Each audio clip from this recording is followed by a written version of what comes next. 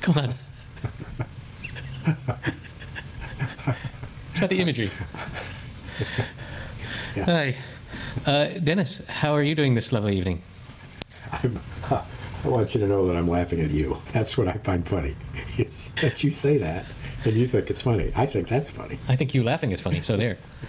Funnyception. Well, I'm not really motherfucker. laughing. I'm not really. Oh, I'm that's super nice. serious. That's a good way to start it. Yeah. Let's have our first argumentative podcast. Yes. Okay, you start. Fucking wormhole. Wormhole. It's a fast way to travel. Hey, Wormhole. Hey, how do you know that there's worms on other planets? Because they went through a wormhole. No, man, because they're earthworms. Why else would we call them earthworms? Whoa, man. Whoa. I mean, we're Earthlings, so there must be Marslings Whoa. or Moonlings. Moonlings, of course. That takes us right to a good starting point. I just want to say hi from my new happy hour studio, where I've Oh, yes. bought a new desk and a new chair and am just ready to podcast it up like a pro here in Right. Happy Hour Central. All you need is to become clever and get someone that you could successfully banter with, and you're all set. HQ, I call this place. HQ. HHHQ. Yes. HHQ. You know, HHHQ. HQ. Yeah, Triple HQ. Triple HQ. I like that. Triple HQ. Triple HQ. That could be the name of a beer. It sounds like you're sneezing a little bit. Triple HQ. Triple HQ. I'm not sure. Triple HQ. There you go. Bless you. I Gesundheit. don't know. What are you drinking tonight? I got some Smittix here. I'm happy to report. I know it's unusual for you to hear me say that, but I saw you drinking some liquid out of a moon white cup. I have a little tonic and gin, some Schweppes. Are you making love to it? Yes. Are you Well, making love to it? I try, but it's so cold that it Just shrinks your little piddle down to nothing. I can understand. it's like Billy Joel would be offended. what? So how was it that did I channel surf across and find the moon with Sam Rockwell and then write you about it, and you'd already seen it, and then You saw mentioned it again? last episode. You said, "Hey, I saw this incredible movie with Sam," and I immediately guessed Rockwell. Oh, yeah. He's freaking awesome. Man, I just want to hang out with that guy. He seems like he'd be a Yeah. cool guy to just sit down and have a beer with. Yeah, yeah. And I immediately guessed that it was Moon because that's such a great movie. And It's so I've since rewatched it. unnerving. Yes, and I really appreciate those solitude, especially like space solitude. Like I really enjoyed The Martian, both the book and the movie, because of this total solitude where there is just It's up to you. Yeah. It's up to you. Yeah. and Yeah. so that I was really enjoyed that particular part of the movie, and they have the robot just to give him some. I think you could have cut the robot out of the movie. I think it was just a. I don't know. I think he still would have spoken to himself and still would have, no spoilers. And 2001: Space Odyssey. yeah, You didn't have a robot. You had a voice, which I thought the robot, which moved from room to room, was not authentic, because of course they wouldn't. I don't know that they would be doing that in 2054 or whenever this movie was supposedly, what year it was. Yeah, that they'd be on a railing moving from room to room. But, I found that really interesting. The way that there was a particular like slot in the railing that he could cross between rooms. Like I feel like that must have been a practical effect. Like I think they actually built that. How about the fact that when he went from one room to another, in at least a couple circumstances I recall, that he had to step over a place where the door hatched. Right. So it was a trip point. You'd think he would have taken care of these things, but nonetheless, the performance and the main theme of as you had pointed out, almost time travel, where there's one of you, and we'll talk a little bit about the little video clip you sent me of the little short of that, because that actually is a good way to segue into the moon. It fits right into this. It's So- more interesting but that follows up on a conversation we had at least a couple of times and recently. Yeah. So obviously we're going to spoil Moon. Like you need to go see the movie before listening to the rest of this. If all four of you. So I found this. I was actually the way I found it. I was on YouTube and YouTube said, "Hey, look at this deleted scene from this comedy movie," and I went and I watched that movie. And then the next video up was deleted scene from Groundhog Day, and there's this scene where he's a pool hustler, Like it was cut out of the actual movie, but he's in a pool hall and he's sinking every shot. And the local tough guy comes over from the other pool table and is, "Hey man, you're pretty good. I haven't seen you around here." And of course, Bill Murray says, "Yeah, I've been playing in here for 6 months. I see you every night." Of course, that doesn't make any sense to the dude. And he says, "Hey man, are you some sort of a hustler?" And Bill Murray says, "No, I don't. But if you want to play for money, we can." And they say, "No, we don't bet money on pool. We prefer sports." And then Bill Murray lists off like the top 10 sports results of all different sports that are going on that day, and it's like, "I'll take the Bucks over the Mavericks, 22 points, etc., etc." Just going over and over all these different things, which freaks them out, and they walk away. Which they probably cut simply because they're trying to get to a movie that's an hour and a half, and it didn't need 6 that. minutes or whatever. But as a cut scene, it's enjoyable for anyone that adores that movie, like I do. And I came upon a Bill Murray T-shirt in one of my little secondhand store shopping sprees that I would like to talk to you about what I bought the other day. But it included put that in the parking lot.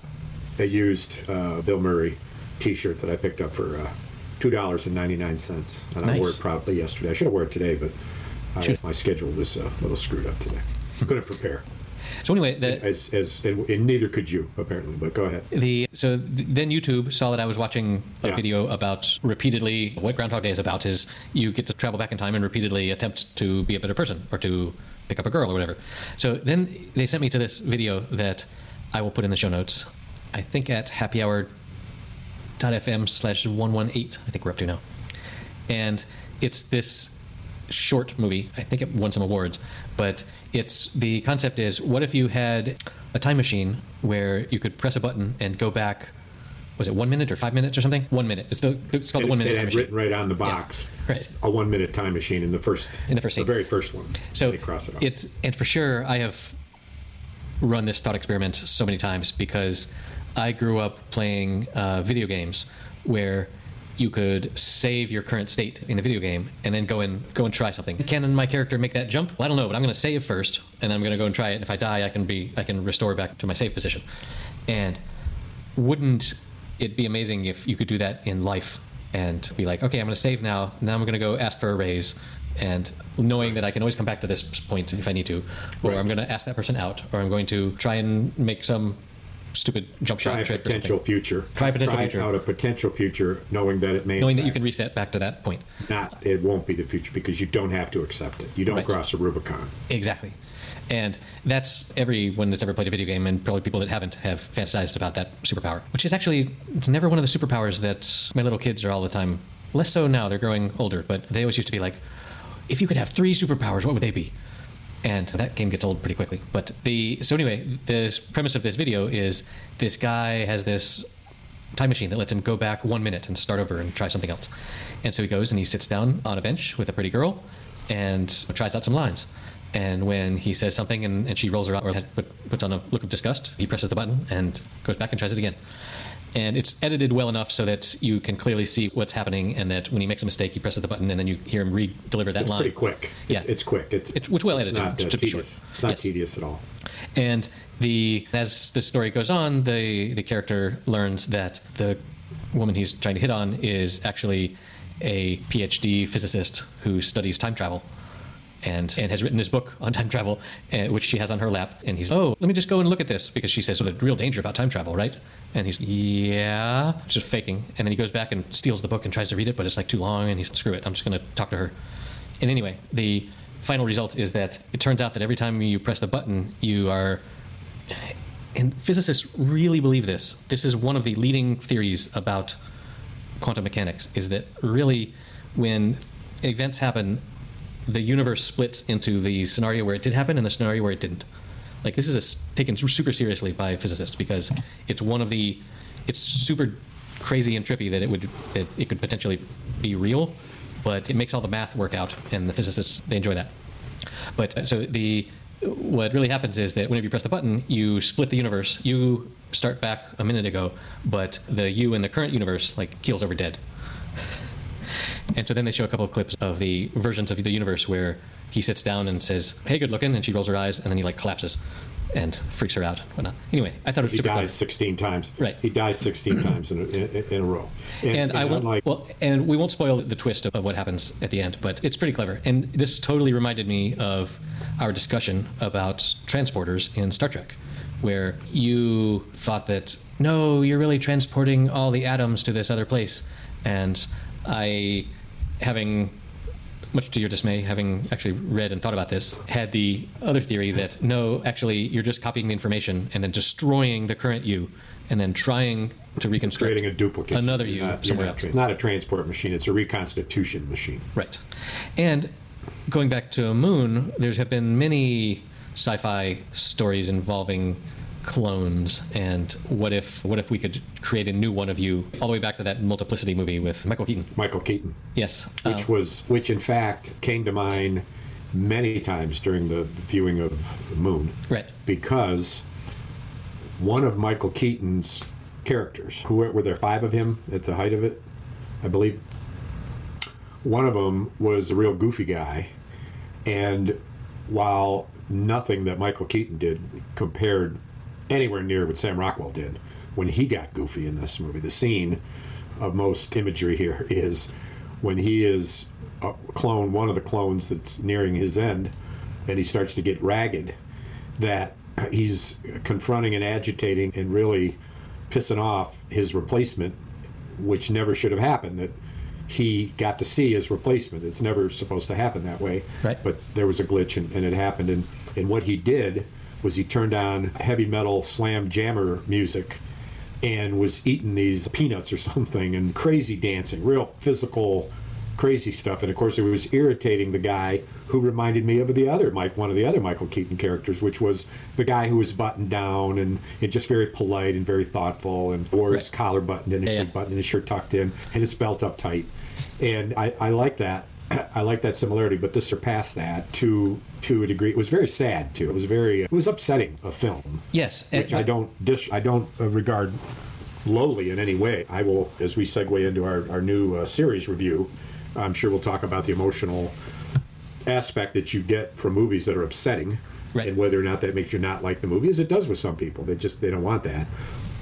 No, I want to be moved by movie, and if it's moving me towards upset, that's just fine. But I really enjoyed, with Moon, I enjoyed the science fiction practicality of, look, it's really expensive to send dudes to the moon. Why don't we send 20 of them? Program them genetically so that they only live for... I think they had some accelerated aging, where I think he was more or less dying when he got to age 3, but maybe not. Or we tell them, look, you get in this pod and we'll ship you back to Earth, and then we just don't. They in fact were in this. They were only good for 3 years. Yeah, I think the cloning technology... His deterioration... Yes. The cloning technology was only such that they could make these clones live for 3 years. So they decided to ship 20 versions of this dude and tell him the same story and have him remember all the same training and play back the same, because it's only like video messages that he could receive, because the communications are down. So you can only receive these asynchronous communications from your daughter and your wife. And to figure out that they could string this dude along for 3 years, yearning to get back to his family and his daughter, and then say, okay, climb in this tube, and we'll ship you back. And I don't know. It would have been easier to just incinerate the guy right there, but they had some sort of a mechanism to shoot something back. But anyway, I thought it was super clever as a space exploration. If an amoral way of space exploration. Well, let me ask you this question: what were they mining exactly? What was the harvesters, which were constantly churning up the dust, the deep dust on the moon, the rocky dust on the moon, were apparently harvesting something that created energy on Earth. Mm-hmm. And it was purposely, of course, vague as to what that was. It doesn't matter. Whole point of what's that? It doesn't matter. It didn't really matter. I was just curious as to what you thought. But whatever it was, it couldn't have been making that much money, because if they had to employ this kind of technology, cloning and all this other. Have you seen Capitalism? Like the movie, no. Or the reality? The reality. George Clooney. Why would a huge corporation not skimp on personnel if they could figure out sure. a way to. It's the largest. It's the largest single point of cost of any business is personnel. Yeah. So personnel is. So I showed my wife that Jeff Bezos thing where you have to scroll and see all his worth. Yeah. And we didn't get to the end of it by the time we had to actually speak to other people. But it just makes it's just so gross. And while we're talking about space and billionaires, how all the billionaires are currently trying to get into space first. Yes, and what's his ass? Richard Branson did this past weekend. Right. Get into lower Earth. My wife orbits. said something to me, though, it's not really space. I didn't know what you meant. Yeah. So, look, I'm sorry. If you don't go around the Earth once, you ain't in space. There's some technical definition about when the atmosphere reaches so little particles per cubic meter or whatever, then we consider that outside of the atmosphere. Space. But bullshit. So, yeah, but another podcast I listened to was making fun of Jeff Bezos because when he goes on his journey, and again, remember, this is the sociopath that could solve all the world's problems with a snap of his fingers if he fucking felt like it. He is taking into space on his journey this 80-year-old woman who was going to be an astronaut in the 60s, but couldn't because she was a woman. And this is just feeding grapes to the lefty. Well, we're breaking the glass ceiling and taking this woman that really wanted to. And of course, she's delighted because that was her dream and the patriarchy stopped her. But anyway, so he's hoping they'll gain some points on that. And it's all bullshit because he's like, great. It's great that you're clever and you built this huge company. But when you get to that much money and you're not giving it all away, you are horrible. Anyway, sorry to hate on the billionaires. Well, so not to offend our billionaire listeners. Patreon.com. Maybe Branson would start sending us a little money. Just a couple million a month would be fine. So compare the point of the physicist's contention about time travel with the time traveler's wife, where that clearly wasn't the case. And not dissimilar from the fact that for Star Trek, that's clearly not the case either. Their plot does not include anything other than what the physicist would say is impossible, which is transporting rather than reconstitution. But that's clearly not only what was critical to the time traveler's wife, but without that, the time traveler's life wouldn't have worked at all. There would be no sense to it at all. So the time traveler's wife was, you're traveling within the same universe. However, I think we were always following his perception of the timeline. He would travel back, and when he first, because he was the only one who was clear about the timeline, and finally everyone became clear of it. As far as his life was concerned, he lived to his mid-20s, and then he met this girl, and then from there, and she seemed to know him creepily, and from there he started traveling to all points in her life. So his timeline is the one true one. One version. What you just said would be true only from his perspective as a 20-year-old, because in his perspective in a different time, he had already seen her like 10 years earlier. Yeah, but he was in his memory that he was his first meeting with her, she was a child. His first meeting with her, he was a child. Yes, but not in his memory. He was an adult. So he was an adult the first time he met her as a child, and he knew that was after he had met her as a grown-up. He only knew. He didn't know when he first met this girl that he would end up marrying her. At all. He didn't learn that for 10 years until she turned 18. And so the paradox, as it's called, that movie sidestepped was that he, when he was older, could have, as in Back to the Future, he could have given her, as a child, the sports almanac that had all of these sports scores in the stock market, and then she could have taken that and known the future. But they didn't do that because it was totally an emotional movie. They didn't have any of that. They didn't have any of that changing the future based on travel to the past. Like, the future was changed because she knew him and was in love with him already. Yes. So that part was changed, but it was only emotional. There was no way to... The premise of the movie really relied on a lack of prediction as to when it might happen. So he never knew, although he was terrified of it, he never knew that it would just happen. Right. Again and again. For all he knew, it might stop happening. He was in a total chaotic situation. His life you end up naked somewhere, right? And that's happened to all of us. Every time. Yeah. Yeah, and so the kind of emotional piece of that, very different from the emotional piece of Moon. When the clone who was past his 3 years was obviously deteriorating, what we would otherwise would call dying. He became such a sad character, and this was the difference with this movie than any other we've ever talked about, is that the emotional toll on him when he found out that his wife, who he thought he was going to go back and see because his 3 years was up, had been dead for quite a while, years. But the interesting thing that was barely even touched on was that the voice of the original, what was his name? Was it Frank? The movie? Huh? What was Sam Rockwell's character's name? Sam, I think, actually. Oh, was it Sam? Yeah. Yeah, okay. But the real Sam spoke because his daughter was on the phone, and she said, "Daddy." Oh yeah, that was the real punch to the gut, where he learned that the original Sam was still alive. Now, how did you know that was the original Sam? The only reason I knew was because I had my words printed on the screen. What do you call it? Closed captioning. Yeah. So it said in the closed caption, "Original Sam, colon," and then what he said.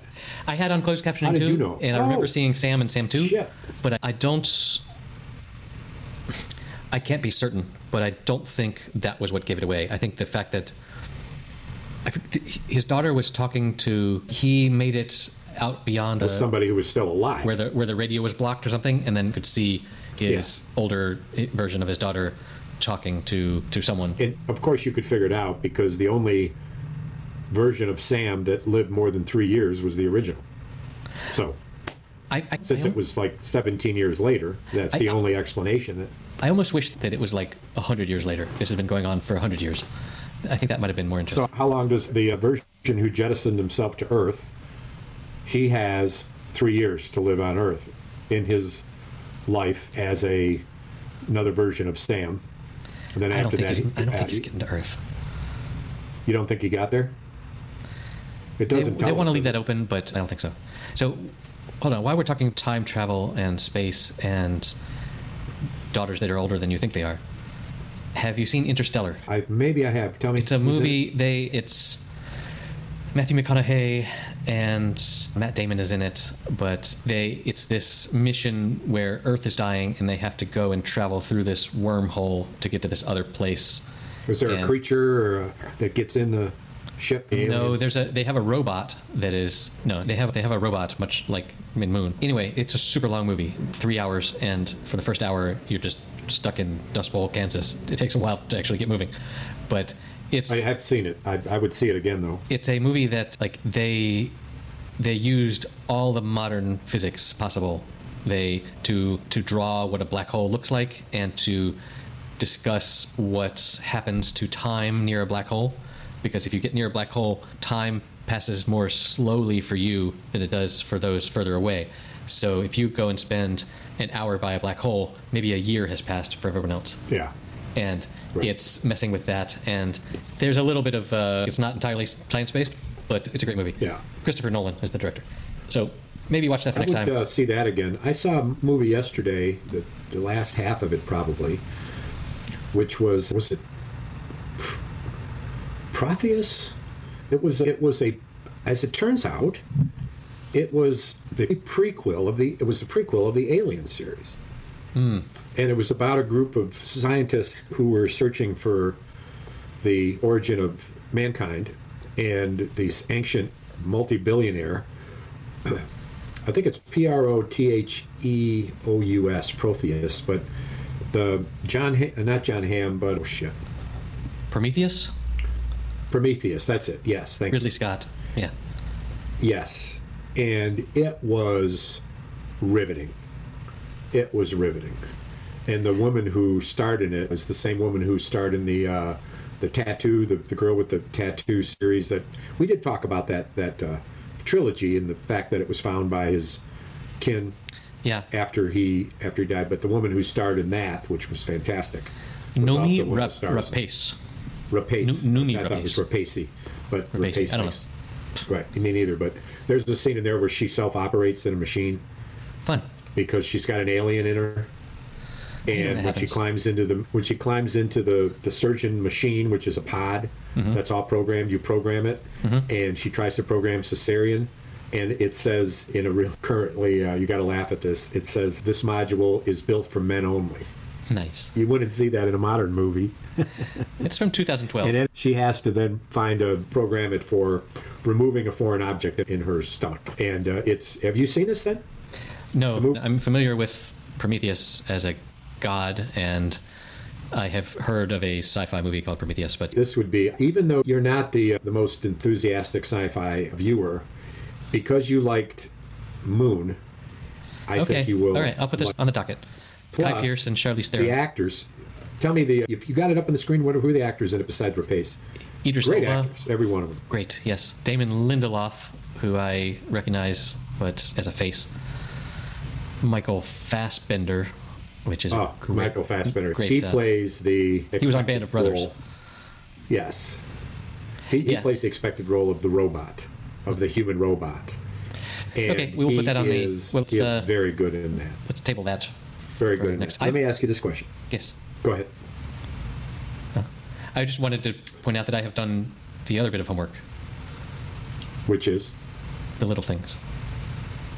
Oh. But go ahead with your question, and let's get back to the Little Things. No, because I want to talk about our new series, but that's a bit of new business. Let's continue with old business. Our new series. So, what did you think?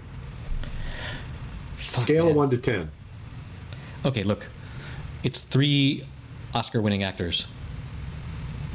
I loved it, but I adore the, sort of like in True Detective, I adore the homicide detective mental health story. I really love those. And there's so many of those. That's such a cliche, but I love that. And these 3 actors are just fucking fantastic.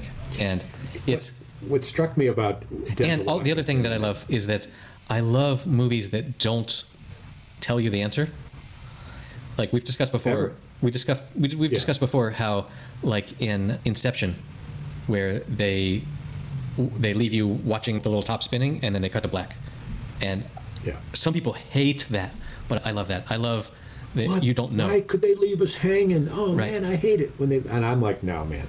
That's the that best. Makes you want to think about this movie for a long time. What I enjoyed about it was it is Denzel Washington's most recent role, obviously, at an age and a physical look to him that is he's in his 60s, I would assume. I don't know. His face is pretty round. And he's gotten bigger and he's gotten older, and they were like, this is you. This one is in your body, your current body, your age. They didn't say to him, you got to get ready for this role. They said to him, let yourself go a little bit, probably. Right. I don't know that if I saw Denzel Washington on the street, I would say, as I would say about this detective, that he was a bit overweight. And Jared Leto super famously lost all that weight for his Oscar role in Texas, whatever. And that was Matthew McConaughey. Yeah, that was Matthew McConaughey. Yeah, but that was his Oscar, though. His Oscar was for the transgender. Wasn't it that movie, though? Yes. Yeah, okay. Dallas. It was called Chainsaw Massacre or something. Yeah. Dallas. No. Yes, the Buyers Club. Damn. Buyers Club. How does that was not in my head all day long, and then it came. There it is. So Jared Leto, I'm glad you raised it, because you pick out some things that an actor does, and there's this, because I've been in plays and musicals and whatnot, and you've got to think about the business. A little bit of business, they call it, about a guy, where you'll see a character who's constantly playing with his wedding ring, or you'll see another character, and we've mentioned this bit of business, where Brad Pitt in the Ocean movies is always eating. Not in the script and not central at all, but Brad Pitt thought, I'm going to bring a bit of business to this character. Interesting. And Jared Leto's bit of business here was his pot belly and his amazing... This is in Jared Leto's walk. Yeah, that walk was... But if you remember the swinging arms and the fat belly that he walked, it was unique. And it really helped create him as a particular type of character. Yes. He was unsavory, to say the least. Completely unlikable, to say the least. But that walk and that gut, I thought, were an interesting way to say... Because Jared Leto's a very handsome man. Dude. Slender, and some of the... I don't know if you've ever seen some of his fashion stuff. The way that he dresses when he goes to the Oscars and stuff like that. He's a proper... He's quite the... what's the word? He's enjoying himself and his wealth and his... He's a provocateur of fashion. And to see him at that potbelly with that walk, that swinging, he was also a bow-legged, or not? Yeah. But what's pigeon-toed? Is your toes are pointing in. What is it called when your toes are pointing out? Bow-legged? I don't know. Sure. But it's Wait a minute. You can't just agree with me. It either is or it isn't. How come you don't know this?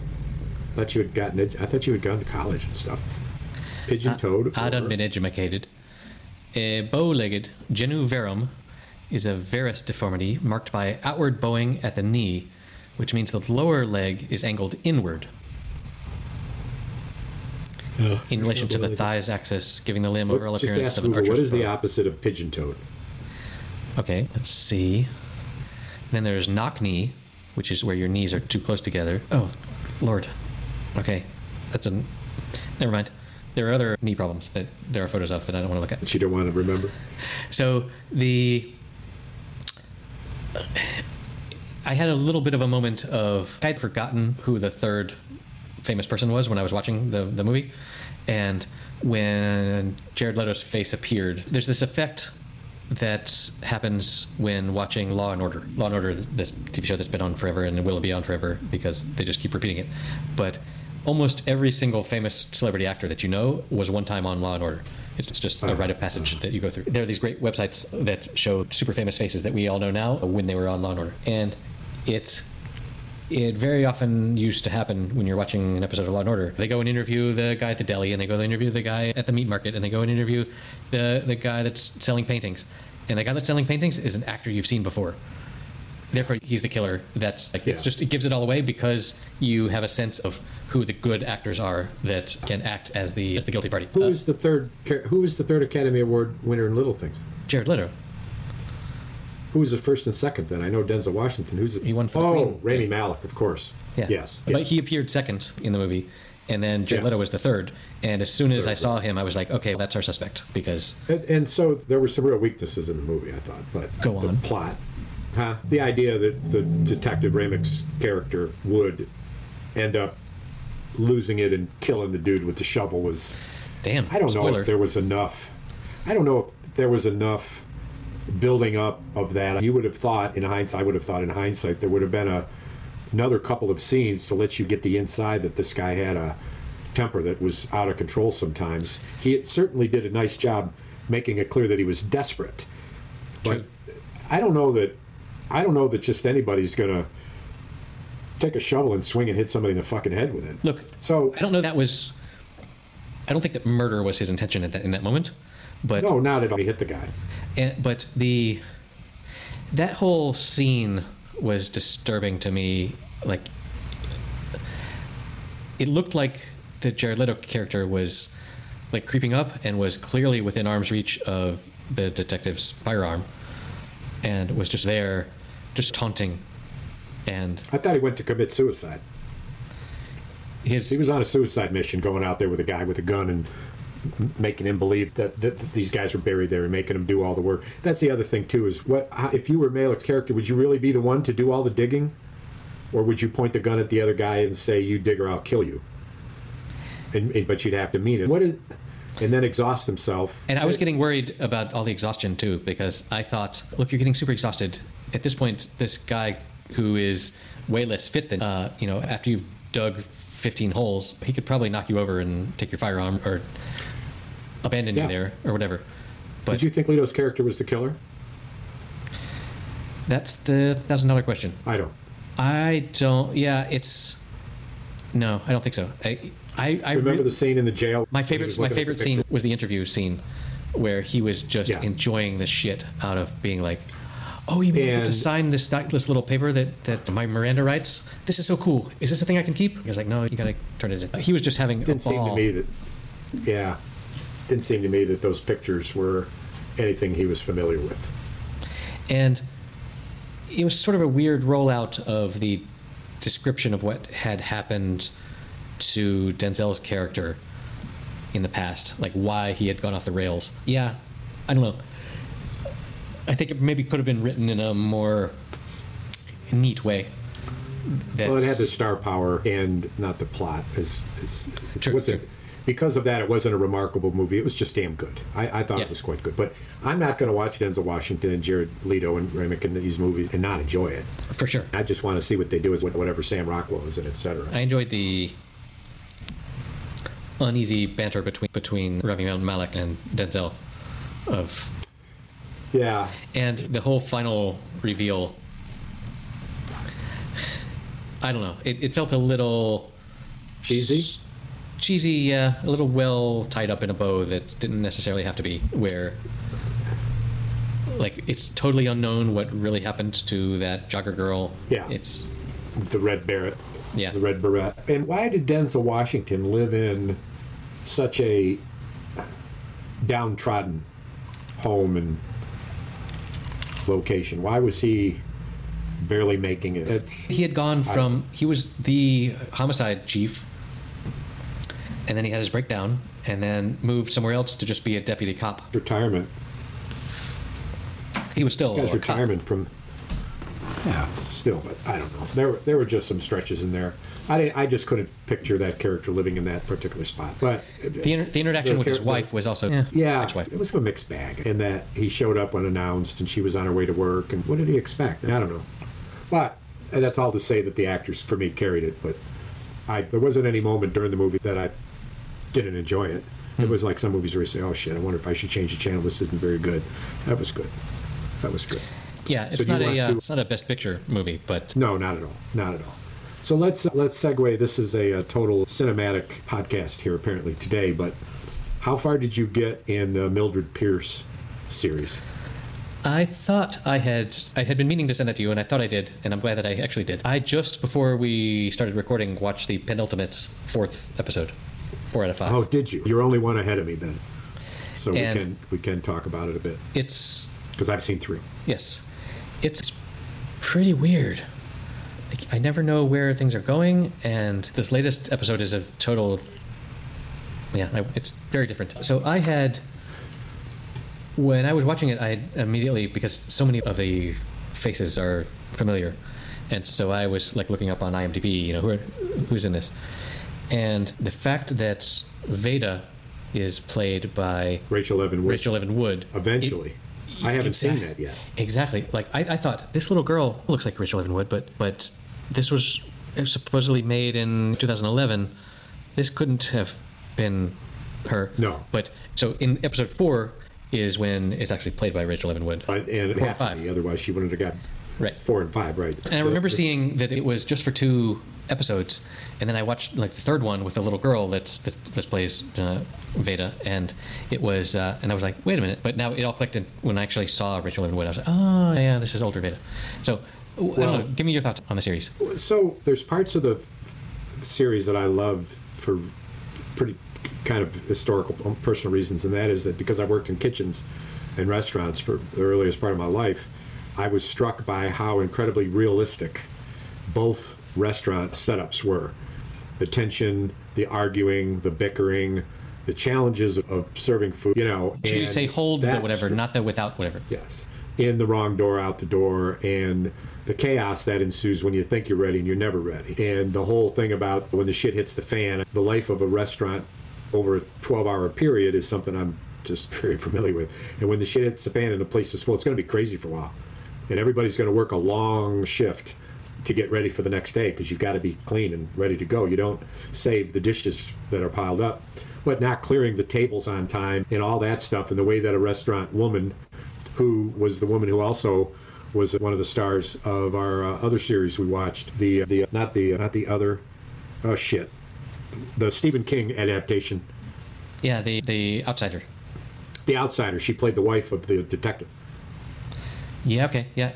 So many people in this show are familiar to me. And the way that she put on her apron, because she was sitting out there watching what was happening, and she knew things were falling apart, she went in to help, and she wasn't the only one. So I liked all that, and of course, the acting is pretty damn good, as you would think, given the star power. I had a couple issues with the plot. I'll talk about them in a minute, but anyway, I'm going to watch it. I'm going to watch the final 2 tonight, and then go to the next one. I've got a recommendation for you for next week. The Veda character... I don't like her at all. She's, and how could you be so common, mother? Like, fuck off. I'm your mother. This is who we are. Just such a little bitch. The way that the mother hits her And in the scene where she hits the mother back, that was a little bit of the plot thing where I thought, that doesn't work. This is a mother who slaps her kid a couple of times, puts her over her knee when she's 13, and spanks her in a totally ridiculous way because it couldn't possibly. But then when she gets slapped, she just goes into it. You would think that it would have turned a little bit more violent. That she would have hit her kid again. It just didn't quite work. But an interview with the director would indicate that the introduction of character Veda as a character, the way the first episode ended, with a head of the through the window screenshot of the back of her head, so only the viewer knew that she had heard everything there was to hear about her mother being a waitress. Nobody else knew that. That the director said that he wanted to end that episode with people saying, "Wait a minute, the daughter has got a bigger. What kind of a role does she have in the future here? What? This was a little spooky, a spooky thing. Like, I don't know. There's the daughter listening, and I can see how that unfolded. Fascinating. I think Guy Pearce does a great job. He plays a so great good. playboy and very authentic. I thought believable. Much in this, I found myself really enjoying the cars, not only in this but in The Little Things, the 1990 cars. Oh yeah.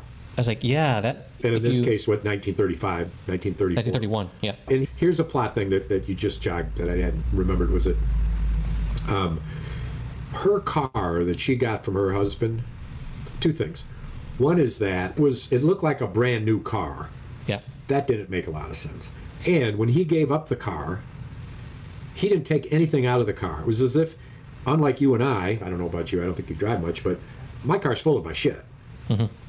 I would need 3 or 4 boxes to get the stuff out of my truck that is in my truck all the time. And not that a car's like that, but if my wife were to say, "Hey, I'm going to sell the car," I'd say, "Okay, I clean it out. I have 4 boxes full of stuff." He didn't take anything, not even nothing. He walked away without it. Maybe they didn't carry that much shit. To me, but wouldn't there be something, a code, or I don't know. But I don't know. It's just one of those things where I thought that's a little sloppy, not as realistic as it might. And later she says, "My car, it drives." Well, it's better than just a car that drives. It looks like a brand new car. You scored on that. Yeah. I was hungry throughout the movie. I wanted to eat their chicken really badly. It looked fabulous. That was the other thing about the restaurant stuff. The stuff that she was cooking in the opening, the pie, which of course you didn't know it was her when you start with. That's some real shit there. And the way that they made their chicken, that's some real stuff. Very, very authentic. It was almost like it's more of a foodie movie actually than anything else. There you go. But the idea that she had about serving just chicken and waffles and all the things that she said is certainly what I've learned in the restaurant business. It's exactly right. It was brilliant. And there was a moment when you didn't know if it would work or not. I said, "Oh my God, is this going to take a twist now and this is going to be unsuccessful for her?" It was really good screenplay in that screenwriting in that particular part when the tension was mounting about her. So far, I finished every episode being like, "Whoa, I would not have predicted that." Yeah. It goes in different directions. But isn't that going to be the case more in a series that's only 5? Yeah. As opposed to 8 or 10 or 12 or like a Billionaire or one of those that, as far as they're concerned, Succession, there will be no end. Ray Donovan, 11 seasons. And when you have that kind of time, you don't. Sure. And her American accent is just freaking perfect, of course. But that's to be expected at this point. She's pretty perfect. Melissa Leo is also, I just love her as an actress. I've never seen her in anything that isn't good. It's another one that the acting is helping it get over some minor weaknesses, pretty minor script weaknesses. And since I'm only 3 in out of 5. Yeah, it's been very nice. And what a lovely conjoining of Mayor of Easttown with Kajillionaire, with Rachel Evan Wood or whatever. And then also the rejoining of Guy Pearce. Exactly. Right. It's nice. Like when I was reading reviews of Mayor of Easttown, they very often would refer back to this. Like they rekindled their on-screen romance from Mildred Pierce. Yeah. Yeah, she was quite young. How old? I wonder how many years. This was 10 years. I think it was 2011. I think. And of course, was one in a many where I've mentioned to you before. She's never been in a movie where she didn't take all of her clothes off. Not to disappoint. 3. Hold on. Mildred Pierce is a 1945 American film noir starring Joan Crawford, Jack Carson, and Zachary Scott. This is an existing movie that they have adapted. You didn't know that? I recommended this to a friend, and she said, "Oh, I've seen the original." And I was like, what? Who was it? Joan Crawford and who are the men? Jack Carson, They were seeing. who also was in A Star Is Born, which was just remade, Cat on a Hot Tin, and Zachary Scott, who I think I know these actors. was but one I of have to see their American faces. was an American actor most notable for his roles as villains and mystery men. He plays the gigolo. It must be. But yeah, Yeah. this. Guy Pearce isn't particularly nasty. So this was originally a novel from 1941. That's interesting. Huh. There you go. It's the second So our homework for next week will be to finish this out. Yep. And also you've got Prometheus. Which And if you want to give I Interstellar a thought go, I could talk about that. That's a big thing to bite Yeah, off. I'll have to see if I can find that. I Okay. can find that. And so how's your arm? Are you back to normal? I'm good. I've been working this week at my desk, which can be a standing desk now. And my wife is very pessimistic. She's you're not Just gonna, video you're not going to finished, stand you're not going to stand on that desk. You're gonna be sitting all the damn time. But so far, I've been for many hours of the day. I've been standing up and working and getting shit done, and it's been pretty good. When you're standing at your desk and you put on some fun music, you can like dance at your desk too. It's like it's getting up Yeah, and the work I do at my desk is not particularly joyful lately, but hey, how's your new story chair? for another episode. I like my new chair. Unlike any other chair that I could have bought, this one, when you want it to move backwards, the whole chair doesn't tilt, just the back does.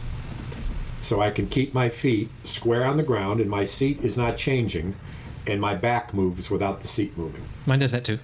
And yours does that too? Yeah. I had to test. So when you to rock confirm. back, your knees don't go up in the air? No, if I really get into I- it, I- I could. I saw the picture of your chair. I thought it was pretty. My Excellent. chair's weak. My chair was like $275. Yours must have been twice that. Mine was At least. so. When I went to investigate the chairs, so I went. There's apparently, just out of pure luck, about 30 minutes away from where I live, there's this company that manufactures desks and chairs for offices and shit. Like they manufacture them there. It's a local. Yeah. It's not imported from anywhere. And I went and I sat in all their chairs, and they had the 150 models that were the cheapest, and then the 250 models that were in the middle, and then the 350 models. And the 350 models were so expensive because they had so many little ways that you could adjust them. And but that's great if you're going to share your chair with many people. If it's an open office and everyone comes in the morning and everyone can choose where they want to sit and you're changing chairs all the time, that's perfect. But what I found was that once you got past the shitty super basic models, the middle models, I sat in a bunch of them, and one of them fit me better than any of the other super expensive chairs. And so I found the 250 chair to be right That's in the kind sweet of spot. what I did too. I was in the 150s. I sat in the 350s, and none of them were as good as the 279, Yeah. as it turns out. And for $15, they put it together for me, which was like, yeah, you can do this for $15. I don't want anything to do mechanical. I just want to sit in this chair. It's like the Goldilocks of office life. Right. You're Indeed. man. It's so Indeed. profound late at night. It just happens. Well, my friend, I'm moving toward my dinner. I once again, I've had walleye, fresh caught, Lake Erie. Sent you the pictures. Mm-hmm. And we had guests. A friend of mine lives in France is here. Her husband Enchanté. travels to Geneva over the French border every day, 40 minutes, and drives to work. And met for the first time her darling little daughter, who's 3 years old. She's friends of my daughter's. And I love kids, and we hit it off. We just hit it off. Perfect. And French, perfect. And her mother speaks probably 5 languages. She grew up in Israel. I hate people like that. Speaks Hebrew, and just astounding. They're a remarkable couple. But I was saying that I hate husband, who polyglots, love. not anti-Semitism. Polyglots. Wow. Whoa. She's a polyglot. Would you use me? Sounds medical. Yeah. What's wrong? I had a glot, and then I got another one. Now I get like polyglots all over. You can go and tell. So that was fun. So we cooked walleye, and the darling, who her mother said, I think she'll try it. She doesn't eat much fish. She had 4 pieces, little pieces, but she had 4 pieces. And she looked at me. She said, "This is just delicious." And I Wow. said, "Would you like more?" And she said, "Oh, please." Europeans, am I right? God. So that was a fun afternoon, and they were out in the pool and playing around, and we got this little plastic track we put together with a little wagon on the top of it. So it goes down, up and down, and then goes on the pavement, and she was afraid to do it, and I taught her how to do it, and within 5 tries, she was carrying the little cart up herself and putting it on and jumping on and making cute. herself go. It was this great little growth moment for this 3-year-old. Anytime I'm interacting with kids, I'm just so grounded. I'm not in my head. It's what's happening. You got no choice. You got to pay attention. No, kids are present in a way that it forces you present. to be Yeah. centered. You can't be worried about your Yeah. taxes. You Yeah. have to just be worried about what color flower that is over there. My granddaughter was doing some chalk on the pavement and decided that she wanted to chalk herself different colors. And so that got to be a funny thing. And it's just lovely to have an afternoon. I took the afternoon off. I'm working when I want kind of thing lately. So it's been kind of fun. So next week, bro. I'll see you if you'll see me. I'll see you in the funnies. Do your fucking homework next time. Good God. Hey, watch 2 fucking movies. Good fucking Christ. Man. All right, that's it for episode number 118. You can find the show notes at happyhour.fm/118. We can find links to the miniseries that we talked about and the movies, and there's little YouTube clips that I shared with Dennis. And you can help support the show at patreon.com/happyhour. We would love for some help. And we'll see you next week.